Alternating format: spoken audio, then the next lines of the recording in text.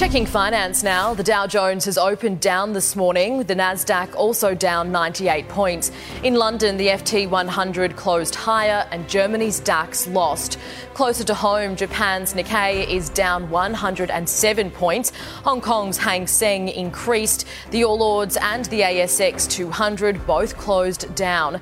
On the commodities market, gold is trading at $1,804 an ounce. Oil is $78 a barrel. The Aussie dollar is buying 67 US cents, 90 Japanese yen and $1.07 New Zealand.